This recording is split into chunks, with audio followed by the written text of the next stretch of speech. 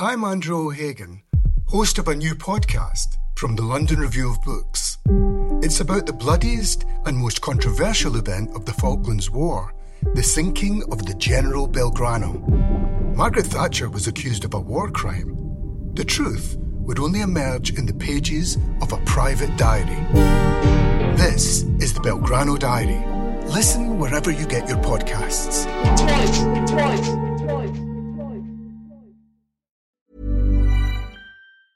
Ever catch yourself eating the same flavorless dinner 3 days in a row? Dreaming of something better? Well, HelloFresh is your guilt-free dream come true, baby. It's me, Keke Palmer. Let's wake up those taste buds with hot, juicy pecan-crusted chicken or garlic butter shrimp scampi. Hello Fresh. Stop dreaming of all the delicious possibilities and dig in at HelloFresh.com. Let's get this dinner party started.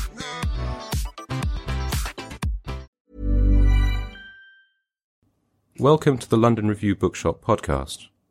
To find out about our upcoming events, visit londonreviewbookshop.co.uk/events. Well, thank you very much and welcome, everyone. I'm very excited, about our conversation. I've been very much looking forward to this.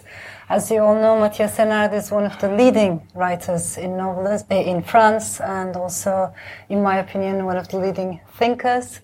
But I find it difficult to, situate you in one national identity, in one location. In my eyes, you're also a global soul. He has received many prizes, lots of prizes, including the top literary prize in France, the Goncourt, for Compass in the year 2015.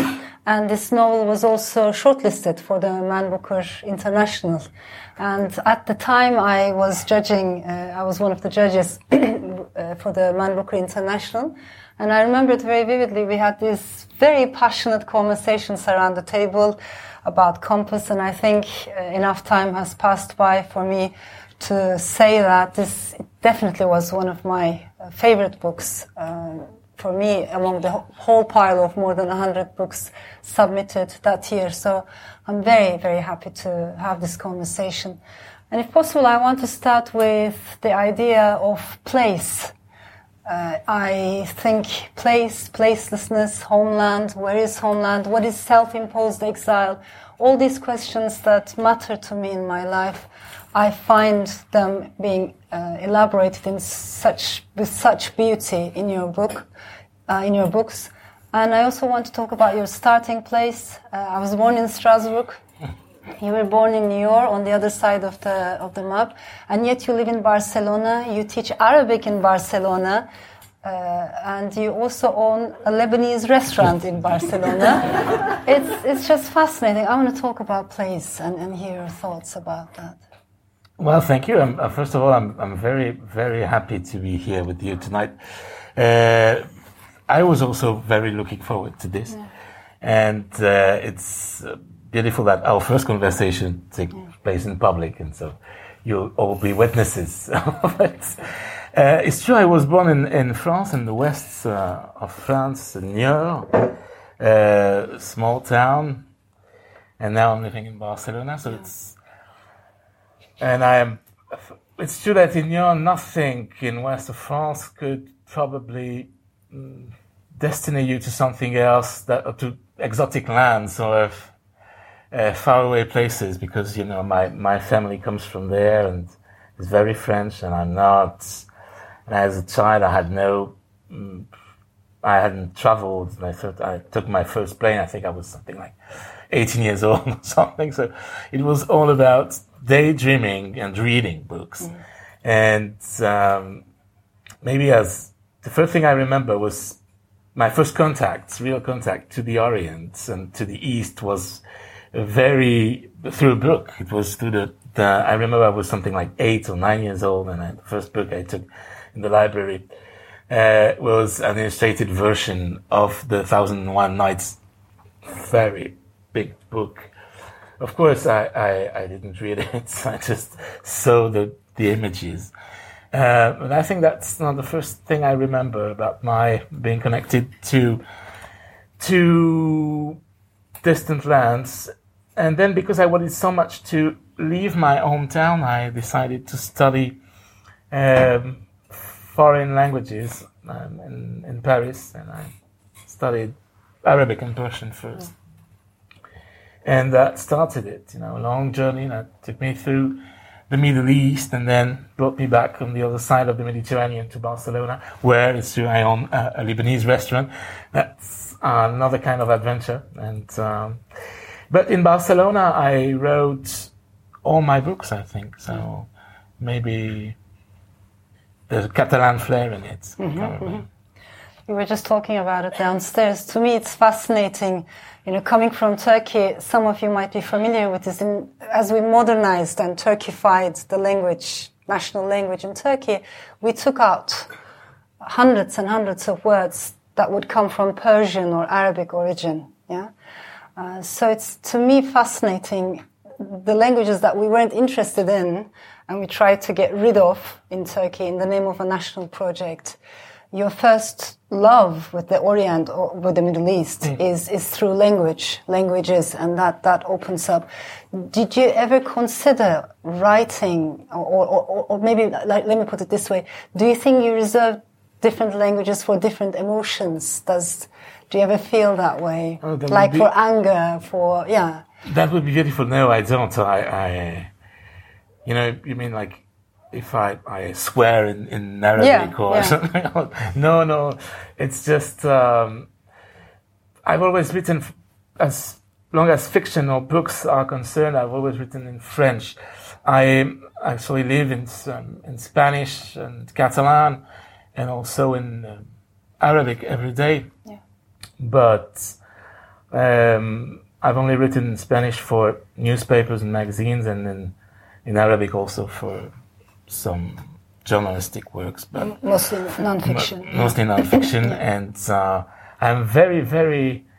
For me, it's always like a kind of big mystery. Those people who switch languages, who can write in Turkish or in Arabic and then switch to English, or like Nabokov or Conrad, changed from totally different language and into another one. That's for me very, very difficult. I couldn't do that, I think. And of course the theme of language, identity, the other of the other, all of these are so important for this recent translation of Tell Them of Battles, Kings and Elephants. I'm assuming many people in the audience have read it, but it's early 1500s. We see Michelangelo in Istanbul. Of course, back then it's not Istanbul, it's Constantinople. And this is the time of Sultan Beyazıt II, who later on in Turkish historiography became known as a very religious, pious sultan. But the time we're talking about is when he's interested in art, architecture, right? In this universe, he invites Michelangelo to design a bridge. I want to talk about bridges, if possible, in a world where walls are more appreciated than bridges. What does that mean? Is it a source of hope at the same time, connectivity? Yes, first of all, it was real. That's what I learned when I realized that Michelangelo was going to Istanbul to build a bridge, commissioned by the Sultan. I was so surprised and said, "Oh, that's wonderful bridge between East and West." Yeah. Well, then I realized that it was between North and South in Istanbul, the Golden Horn. But I was not so happy with the bridge, so I said maybe I could send him to Istanbul to build something else. Yeah. Let's say, what about the mosque? That would be wonderful. Yeah. And maybe he could meet Sinan, for example, or something like that. At that time, Sinan was still a soldier. Sinan, the huge Ottoman architect who built the Süleymaniye Mosque and many mosques in the Ottoman Empire. But at that time, he was a soldier in the Balkans, so there was no way that he could meet Michelangelo. So I stuck to my bridge and accepted the metaphor that it could be a bridge between cultures, a bridge between languages, and between times and places too. What I don't like about the bridge metaphor is that if you have a bridge, then you have a river, or a bridge. That means a real frontier, a real barrier between two cultures or realities. And I don't think it's true. Because if you look at Istanbul, for example, it has always been a very cosmopolitan, very mixed city. Ottoman language in itself, as you said, used a lot of Arabic and Persian tradition of poetry, prose writing in its own language. So it's very mixed. And Istanbul at that time was mixed between the Ottoman power, but also the Greek inhabitants, the foreign merchants, the incoming Janissary from the Balkans. It was really a plural society that, of course, disappeared later on, but still at that time it's still in the making, and so it's very beautiful liquid, yes. It's when I first began. Well, I have to tell you the beginning of this story. I was writing another book called Zone, and I was living in Rome by then. And Zone is all about the Mediterranean warfare, battles, fighters in the 20th century. And it was very exhausting to write Zone. So in the afternoons in Rome, I used the library, the Villa Medicis was a wonderful place, wonderful, beautiful old libraries, and I just took books and read for 2 or 3 hours and then went back to my place. And by chance one day I took the biography of Giorgio Vasari, of Michelangelo. I knew very little of Michelangelo's life. I only seen in Rome the Pietà, and I knew about the David and of course the Sixtine Chapel. But nothing else. So I was really interested, and I began to read the Vasari. Vasari was maybe the first historian of art, and very early, in the beginning of the 17th, the end of the 16th century, if I'm not mistaken, and is almost a contemporary of Michelangelo himself. And at one point, I read this incredible sentence. Michelangelo is almost 30 years old, a little more, and he leaves Rome because he fights with the Pope, go back to Florence, and then he receives an invitation from the Sultan of Constantinople to go there. I say, what? Michelangelo in Istanbul? What for? What? And Vasari says nothing more. Then he switches subjects and says Michelangelo then goes to Bologna and then comes back to Rome, works again with the Pope. So, but I understood immediately that I needed to know more. I wanted to know why Michelangelo was commissioned to Istanbul. Had he been there? Had he traveled? For me, it was very important because, I was always fascinated by meeting points between the East and the West. And that was saying two things. First of all, that the Ottomans were very interested in art in Italy and in an almost unknown sculptor and artist, still young. So they knew that these people were the best in Europe, and they invited them. So that was incredible. So I wanted to know more, and I researched, and there's the first biography. It's almost his autobiography because it's by Ascanio Condivi, and Condivi was a kind of disciple of Michelangelo. And we know that Michelangelo himself did probably dictate the text to him and tell him himself his own life. And so we know a little more. We know that the commission from the Sultan was for building a bridge. And we know also that how the invitation came in through Franciscan monks. So can you imagine that? And because we know that, and the Ottoman knew that Michelangelo was free, that 2 weeks before he had argued with the Pope and had fled from Rome.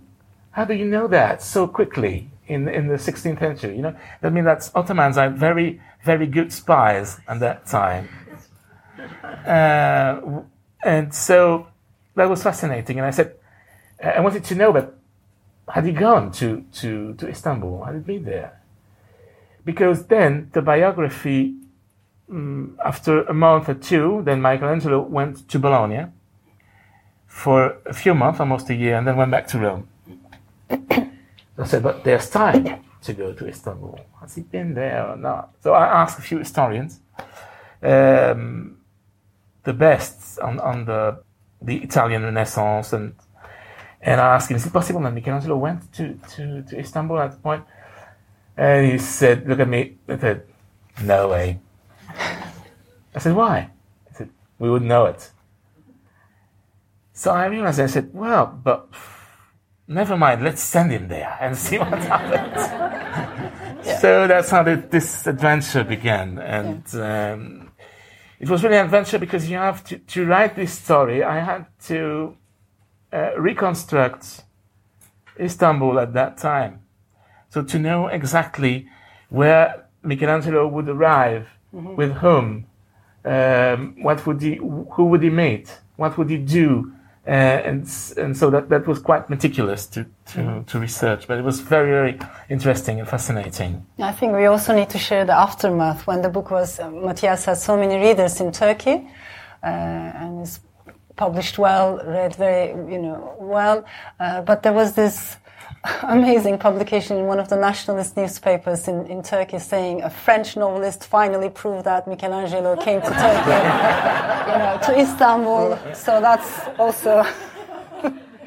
and with my arguments, that means that it was very... yes, proving that.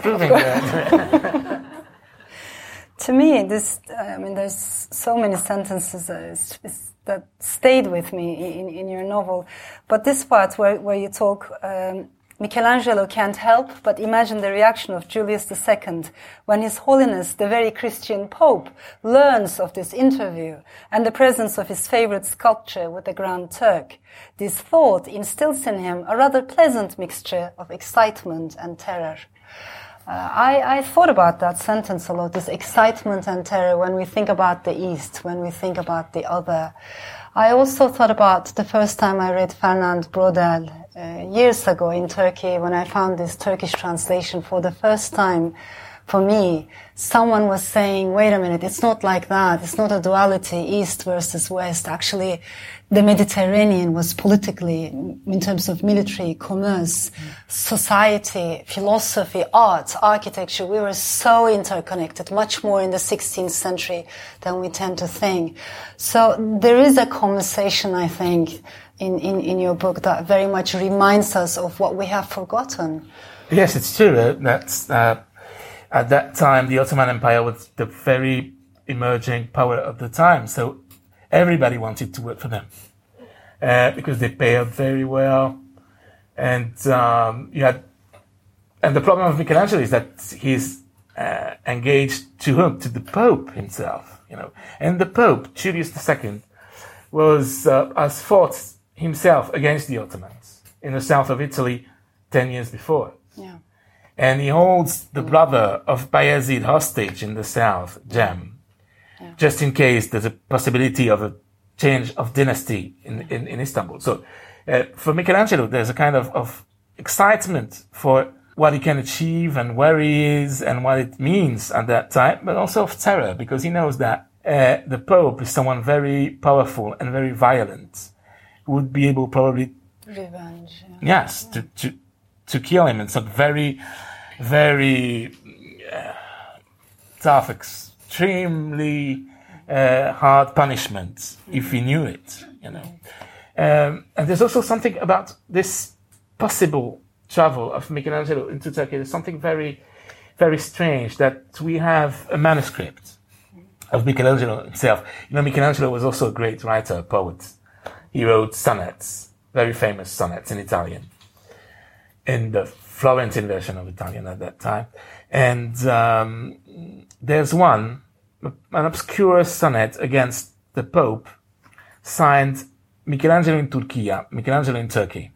So when I saw that file, I said, yes, he's been there, And there are also, on the Vatican Library, they have a beautiful plan of Santa Sofia, made precisely at that time, 1506, 1505. And that's the one Michelangelo himself used to inspire himself when he designed the dome of San Pietro in Rome years later. So there are many things connecting him to Istanbul at that time. Yeah. I'm sure he went there. Yeah. You mentioned Sinan, the great architect. Of course, most of the cityscape, in Istanbul, we owe it to him. He was very productive. He left behind more than 200 monuments. And again, in Turkey, we don't talk about this, but he was born a Christian, and he converted to Islam later on, when he was 21 years old, which was relatively a late age for that time, because intelligent children, boys at the palace school, they were converted to Islam when they were younger. So to me, it's very interesting. His basic formation is in Christianity, and then he's asked to make domes to compete. Right? Yes. And to use architecture as a source of competition, but in my opinion, he refuses to do that. And when we read about his life, what I found very interesting was there were also Ottoman architects in Italy at the time. So these journeys are not one-sided. It's not a one-way road. And maybe there was a bigger conversation, if we look at it through the eyes of art and architecture, than we tend to assume. And we don't know much about that history, yeah. No, probably, the thing is that they tended to hide these things and these contacts because it was not to be public, let's say, on one side, on the other. Yeah. Especially on the Christian side, to deal with Mahometans was something that was badly forbidden. On the other side, it was not, because it was more mixed societies. And many of the personnel of the court were slaves, so to say, converted to Islam at an early age, but from Christian origin. Sure. And from Sinan, we have two autobiographies, texts that he wrote himself about himself. Mm-hmm. So we know a lot about his life. And as I said before, I wanted so much that Michelangelo met Sinan, but it was not possible. Mm-hmm. There's something that a novelist cannot do, that's to bind history. But Michelangelo meets a lot of people in Istanbul, and one of them, I was very happy. When you begin researching for a book, then you read and you say, you don't know what the novel would be about, really. You know that Michelangelo is invited to Constantinople to build a bridge. That's it. And then you realize that Leonardo da Vinci was also invited. And that we have, still today, we have... the drawings. Yes, the drawing for the bridge. Yeah. That Leonardo da Vinci sent to Istanbul, and which was refused. And we can imagine why, because it's impossible to build the bridge. It's an incredible design of 3 arcs, 2 like this, supporting a third one, for 400 yards, more or less, of arc. So that means a height of about 30 yards. It's impossible. At that time, it was impossible to build. And nowadays, we would know very well how to build such a huge bridge with 1 arch. And there's only a replica I think it's in Norway, someplace. But it's really smaller. It's about 10 meters long only. So when I realized that, I said, that's my stories is getting like more real. We have a bridge, even if it's not Michelangelo's. We have designs, and we know that at the end of his life, Leonardo da Vinci was learning Turkish, because he was learning how to write Arabic characters, Turkish letters, and we have some drawings of him. So it's very beautiful to know that even the master of the Renaissance, the one we associate with the most with Europe, was also learning Turkish. And so I realized that. And then also, the more I I learned about the political personnel at that time in Istanbul, the way the court worked, who the great vizier was, Ali Pasha, his person. I realized that there was a poet there called Mesihi of Pristina. Mesihi Pristinase. And he has a strange name, Mesihi, that means the Christian, or from the Messiah, the Messiah. And from Pristina in Kosovo. But he was the secretary of the great vizier and a very well-known poet at that time. He is in every anthology of Ottoman poetry of that period. So I was very happy. So I said, if Michelangelo goes to Istanbul, then he will meet Mesihi, a poet, very interesting character with lots of, for nowadays, scandalous poems about the different kinds of boys in the empire and how they look and where they are more beautiful than other places, and the whole of homosexual descriptions of the cities of the Ottoman Empire at that time. And Mesihi was writing also, I'd say, more conventional poems about spring and 4 seasons, that it was kind of a topos at that time. He was drunk, he was an opium smoker, very sympathetic to start with. So I knew I had a few characters that I could use to write this story. And I'm pretty sure that if Michelangelo had been to Istanbul, then he would have met Mesihi. Yeah.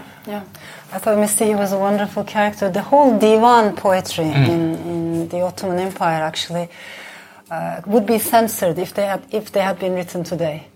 You know, yes. And that's our notion of progress. Both homosexuality and also bisexuality is quite clear with their metaphors.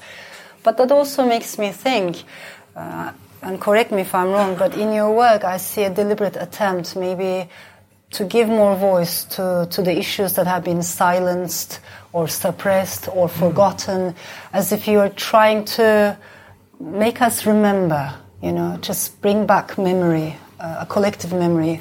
I feel this as a writer as well, coming from Turkey, which is a country of collective amnesia. But all around the world, we've forgotten all this complexity of our history. And I see a deliberate attempt, perhaps, in your work to bring back that memory. Yes, and the right. nuances. Yes, to bring back kind of complexity to the world and somehow by telling stories and make us think of what we were, what we are now, and the relations we can build between us. What means Turkey today. We often forget that it comes from the Ottoman Empire and that what we call the sick man of Europe for many years. Yeah. That says something. Well, maybe it was sick, but it was of Europe, not from some other continent. Yep.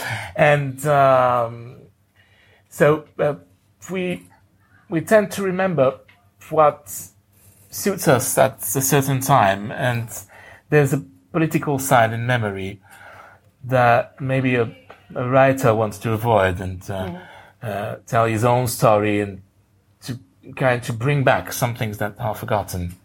We talk about the Janissaries, which was the heart of the Ottoman Empire because it was a military empire in that regard. I remember reading back in high school in Turkey, reading this book by Ivo Andrić, The Bridge of...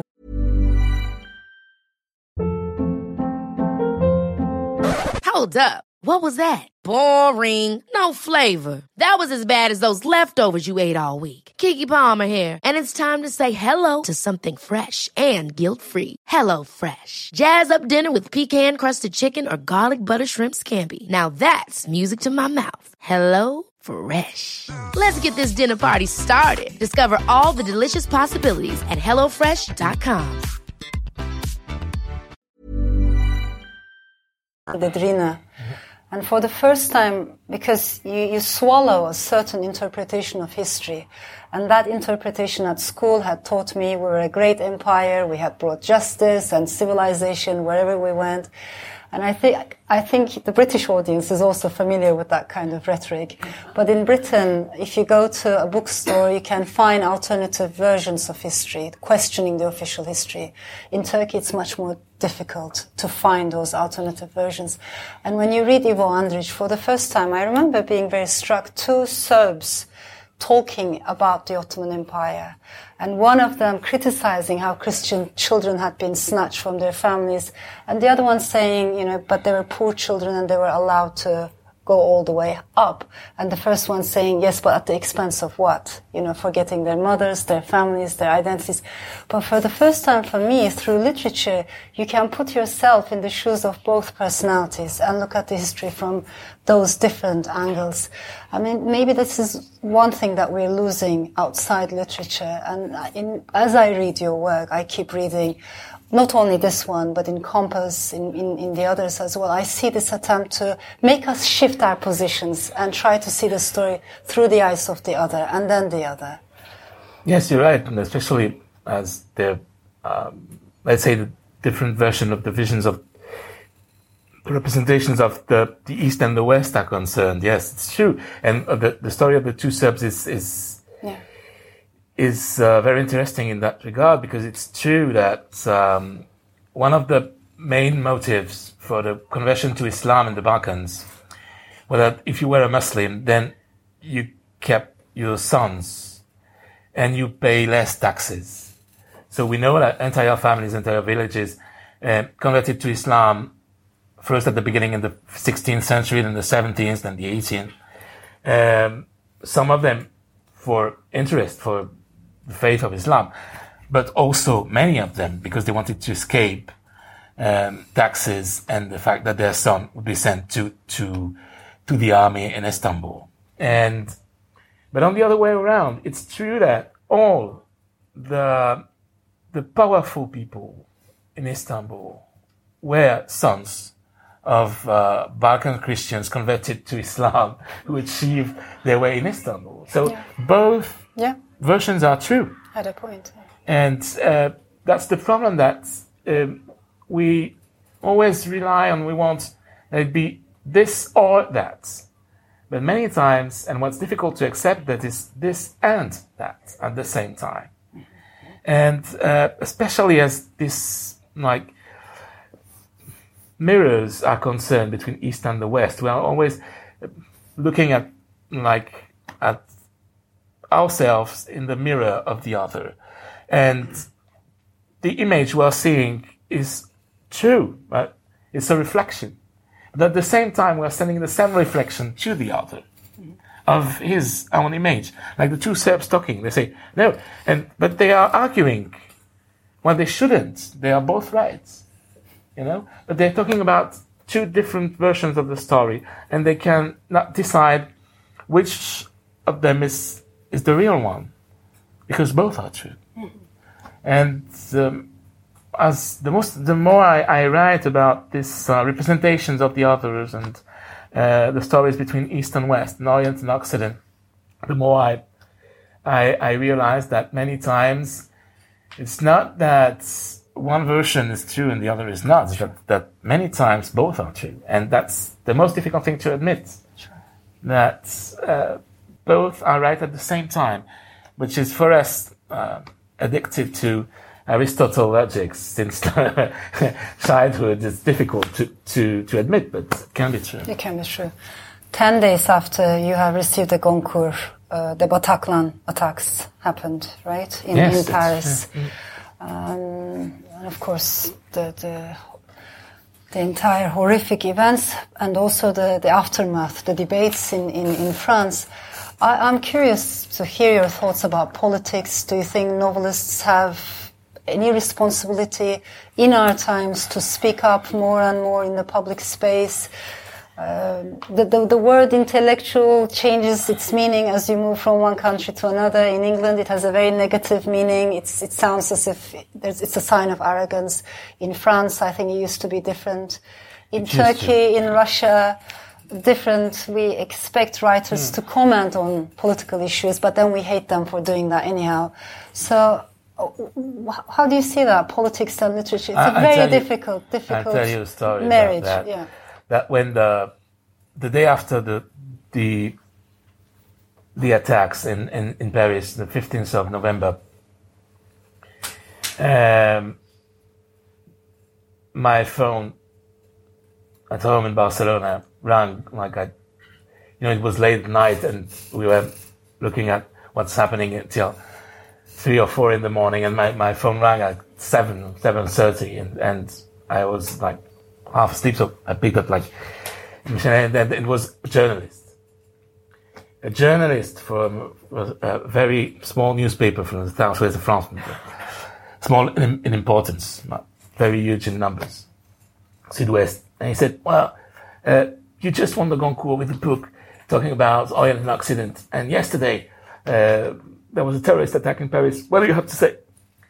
And I said, right now it's too soon.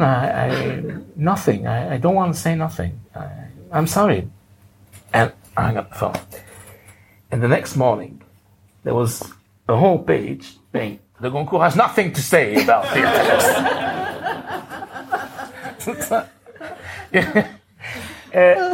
Anyway, you're trapped. You're trapped, yeah. So, either you don't answer your phone, never, or you have to admit that you have to say something. Yeah. And that's what I realized at that moment. Not all journalists are, fortunately, that kind of journalists, but yes, it's true. When you get certain audience, you get also a kind of responsibility with it. And I don't know what that means, but I think it means that you have to say something. And even if they hate you for that later. Yes. Yeah. That in France, it's always like that. The word intellectual is maybe not so pejorative these days, but it's also what we hate, I think, are the people who are able to speak about and talk about anything, any subject, anyhow, and the television, like every event, anything. Now, like specialists of having an opinion, which I'm not. But on these matters, so later on, I wrote something about what I felt and what I think those attacks meant. I think they have nothing to do either with Islam or the reality of the situation between the East and the West. It's something very French and very local at the end. I want to open the floor for questions, but before that, there's in one of your interviews you mentioned when they ask you, is there a question you've never been asked and you would like to talk about, you say yes. Portuguese codfish recipe. And actually, it's not surprising because in your books, food is so important. It's so visual, sensual. It's so there, vivid. So I'm going to ask you about Portuguese codfish recipe as we. I found the Bible. Yeah, and you want to write a cookbook, right? Yes, it's I one want of my to write projects. a cookbook as well. I'd love to write a cookbook, but it's a lot of work and it's complicated because you don't want to write any cookbook one with a few recipes and pictures, and so I have to imagine the form because the form is very important for a cookbook. Sure. What I love in cookbooks about the old ones because they are much more descriptive, and it's not just like a recipe. 2 ounces of that, 3 of this, and don't stir. No, they really describe how you should do it, and that's. For a writer, it's much like more grandmothers fun. would describe it. Yeah, but we are thinking of doing because I own a restaurant in Barcelona, which is also very. It's Lebanese, but it's also we have antique recipes from the Phoenicians in the east of the Mediterranean. A lot of stories in that. So I think maybe we should do a book about the restaurant, not with recipes. Yeah. But one of the just to tell one thing more about the book. One of the hardest thing was to research what you ate in Istanbul at the beginning of the 16th century. It was very difficult. Very, very. First of all, because at that time there were not cooking books. There were all kinds of books, but the people need no book for cooking because books were very dear. And books were for libraries, not for having in your home and looking at them while you were cooking. So, but there are historians. There are historians for everything. And there are specialists, not for food, but for alimentation and Mediterranean. And so I asked one of them if he could tell me a source, a book who would explain what we would eat in the Ottoman Empire at that time. And he said to me, no, I cannot, but I will tell you it will be very boring, and it will be many broth and soups and kind of thing like that. And I was amazed. I said, no, it's not possible. Probably.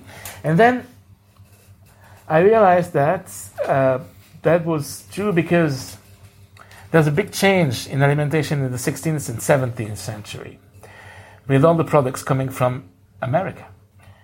And first of all, when you imagine what they were eating in the 15th century, you have to imagine that it's only European or Asian products, but not tomatoes, peppercorns, nothing like that, because they're coming from America. And they were introduced in the 16th century and 17th. So the big moment of the Ottoman cuisine, which is wonderful, and links the north of the Balkan, Albania, to Egypt, is from the 17th century onwards. Mm-hmm. So I was lucky because Michelangelo doesn't eat much. He's very sober. He doesn't drink. He doesn't eat. He's like a marble statue himself. So I was lucky in that. Yeah. That's wonderful. Shall we? Yeah, we have a microphone, I think. Okay, perfect. There's one. This has been fascinating. I'm interested to know if you follow rules in creating your fictional world. You are, as you've described it, happy to send Michelangelo to Constantinople, but you can't have him meet the architect because he would have been somewhere else. So there seem to be some changes to or elaborations on history that you're happy with, and some that violate a rule that's perhaps in your mind. So how do you go about creating your world? Yes, the rule was clear. It was that I wanted to make a novel that would be, so to put a label on it, 100% true, 100% historic, except the main event. That is Michelangelo going to Turkey. All the rest had to be more or less historical. That means that we have a source. We can source the event. So that's why I couldn't go to the extent to say that he met Sinan and he would build. That would be great story. They would build a wonderful dome together, and we would discover that. At first, I thought that maybe the Mosque of Bayezid, which is one of the first big ensemble in Constantinople to be built at that time, could have something of Michelangelo in it, but no, because it was already finished when he arrived. So I had to make sure that everything was right, just to put my little figurine of Michelangelo inside my perfect model. But it's not perfect because there are always flaws. Did you actually go to Istanbul and live there for a while, and for how long? You didn't? Not for that book. But I knew Istanbul, and the problem was I have been many times to Istanbul, and it's one of my favorite cities.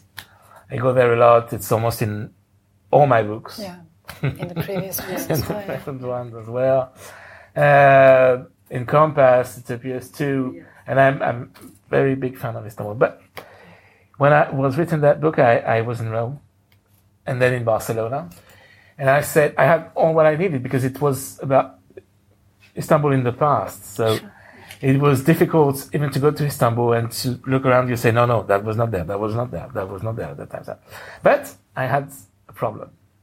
We know exactly where the bridge would have been because that's quoted in a few texts. But I had no idea of the width of the Golden Horn at that point. So I said, I just go to Istanbul and try to measure it in some way. I didn't know if I had to hire someone with the machine to make the distance or something, or just look at the map. Well, so I went there and I more or less got the figure I wanted. And then I went back and discovered that I could do it very easily on Google Earth. So my trip was no use. And there was. Oh, sorry, I didn't see it. Just a very quick one. Do you ever? I know you're clearly in love with the past and interested in explaining it to us in this very interesting way. But in the end of Street of Thieves, you've got a very interesting picture of Barcelona where there's this kind of melting pot of refugee cultures and people fleeing and this new language being created, a kind of street language being created. And I really want to know what happens to the character of Street of Thieves in 50 years' time. Do you ever think about writing about the future? Oh, it's nice. It's, I've never done a second part of my books. That could be an idea. But the real Lakhdar, the real character, he still lives in Barcelona, and now he's working as a secretary of a lawyer in Barcelona. So he's well, and but yes, it's true that now many more people are coming to Barcelona, but very, very little from the Arab world, strangely. Much more from Nigeria, much more south. But Moroccans, there are many Moroccans, young ones too. But I think now it's a little less than before. I don't know why, but it's a good idea. I could write like a volume 2. Yeah, a sequel. Sequel. I notice in your books, they're very different. Zone is a huge blockbuster of a book.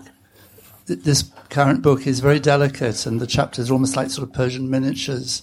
And Rue des Voleurs is another kind of book altogether. Do you feel, and we hear about a cookbook now, so is it like, do you want to try different genres? You think, well, I've done that thing, I'll try something else? Or is it the structure of the book, the theme that suggests the structure? Or yes, I think every book comes with its way of being written.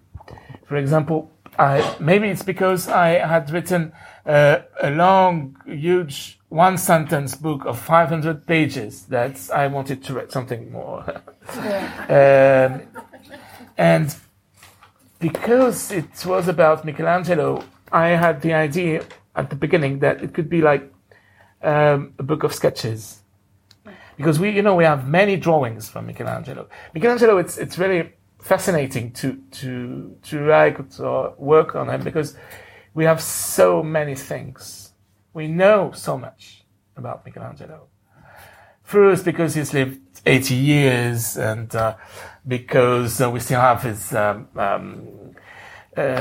house and all his papers, his contracts, many, many, many things.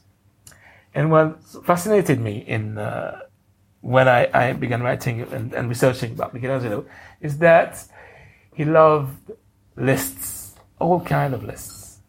There are many, many, many remaining lists of. There's one at the beginning of the book, which I chose that one because it's with small drawings, But we know many things about him because he kept lists of what he ate, what he bought, anything.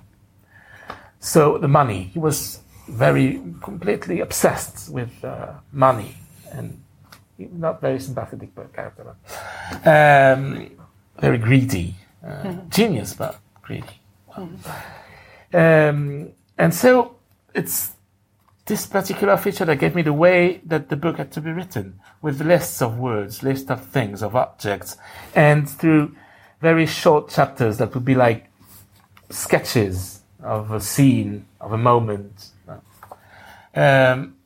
So it's, well, I'm thinking of the books, and it's more or less always like that. The project comes with the way of writing it. It's inside the project. And at times it takes a long time to discover it. Yeah. But at the end you realize, no, it has to be written like this, because there's a kind of alchemy in it that makes it possible. I think we have time for one more question. Yeah. Hi, I have a question for both of you. As both of you are writing cross-cultural narratives, what do home and belonging mean to you? Tough question. Tough question. You first. You first. I'm curious to know. It's a question that matters a lot to me, and I think it's possible to be in more than one place at the same time. And somehow you are in your soul, divided, connected. This maybe brings along a sense of loss or absence, but it also adds something else. I always want to believe that it's possible to have more than one home, homes, plural. I always want to believe that it's possible to have homelands. And at the end of the day, a writer's homeland is a storyland, the storyland. If we have to choose a place, it's a storyland. But I believe homelands can be portable. We take it with us. We carry our homelands with us wherever we go. So I'd like to think of myself, of course, I'm an Istanbulite, but I'm also from the Balkans. I'm from the Middle East. There are so many things in my soul that I carry from the Middle East. I was born in Europe. I chose to live in Europe, so I feel very much European. I became very connected to London. I became a Londoner. I would like to think that I'm a world citizen, even though the word itself is denigrated nowadays. And I would love to be a global soul if I can achieve that. So why not have multiple belongings? There's a part of me that refuses constantly to be reduced to a single monolithic identity, and I think we need to resist against that, because everybody is pushing us in that direction, those singular clashing identities. I think we're more than that, and we can have multiple attachments. I totally agree with that. It's no, it's true. I face it. I've even written it someplace, and I think we are on the move. That means that we are never fixed to something. And we all are in evolution. And maybe when I started in Nyon, I was only French from that place and didn't know much about the world. But now, of course, I've changed. I'm at home in Barcelona, or I love to think that a part of me became also Arab. As I speak the language and I'm inspired by the literature every day, or that you take parts of where you live and you learn more. Of course, I am at home where my friends, my family, my books, the things I like are with me. There's something that's movable. You can move from one place to another. So I'm home almost everywhere. If I think now people say, we were talking about this at noon. Where would you choose to live if you could? And that's a very tough question to answer, because I could live anywhere.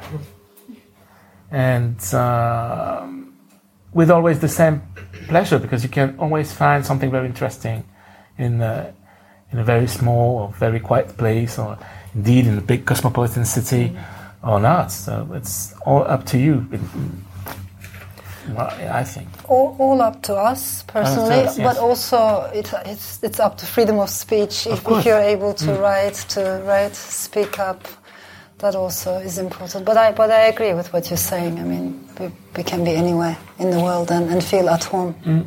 It's nothing to do with ethnicity or race or blood. Yeah. There are probably lots, but which Arab writers are you particularly inspired by? I'm sorry? Which Arab writers are you particularly inspired by? I'm sure there are lots, but... Oh, many. No. It's great because you are lucky in English to have a great translation of his work. There's a wonderful book called in Arabic As-Saq ala Saq, which is translated by it's doing like this, and I think it's crossing legs or something like that. Leg over leg. Great. And so you have a great translation. It's from a great Lebanese author from the late 19th century who has traveled around all Europe, and he's the first real novelist in Arabic. And then he settled in Istanbul and died there around 1880. So that's, for me, it's one of the best book ever written. And there's a new translation into English, which is complete and wonderful translation from the US, which we haven't in French, for example, not yet. We have only partial translation of Leg over Leg.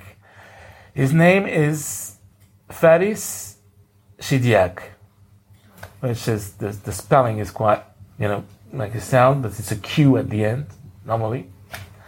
And his name is Faris, surname Shidiak, and he's always because he has also a strange religious itinerary. He's a Christian by birth. Then he was an Orthodox or Maronite. I mean Catholic, but Oriental Catholic. Then he became Protestant, and he was fascinated with Britain and England. Then he went to France, and he converted to Islam later on in Istanbul. So his name is Faris, that was his Christian name, then Ahmed Shidiak. But if you look on Faris Shidiak, you will find him. It's really fascinating. It's incredible because it's a travel book. It's also an adventure novel. It's very literary and very funny also, with incredible language. Matthias, thank you so much. We can listen to you for hours. It's such a pleasure to have you. Thank you so much. Thanks for listening. To find out more about London Review Bookshop events, visit londonreviewbookshop.co.uk/events.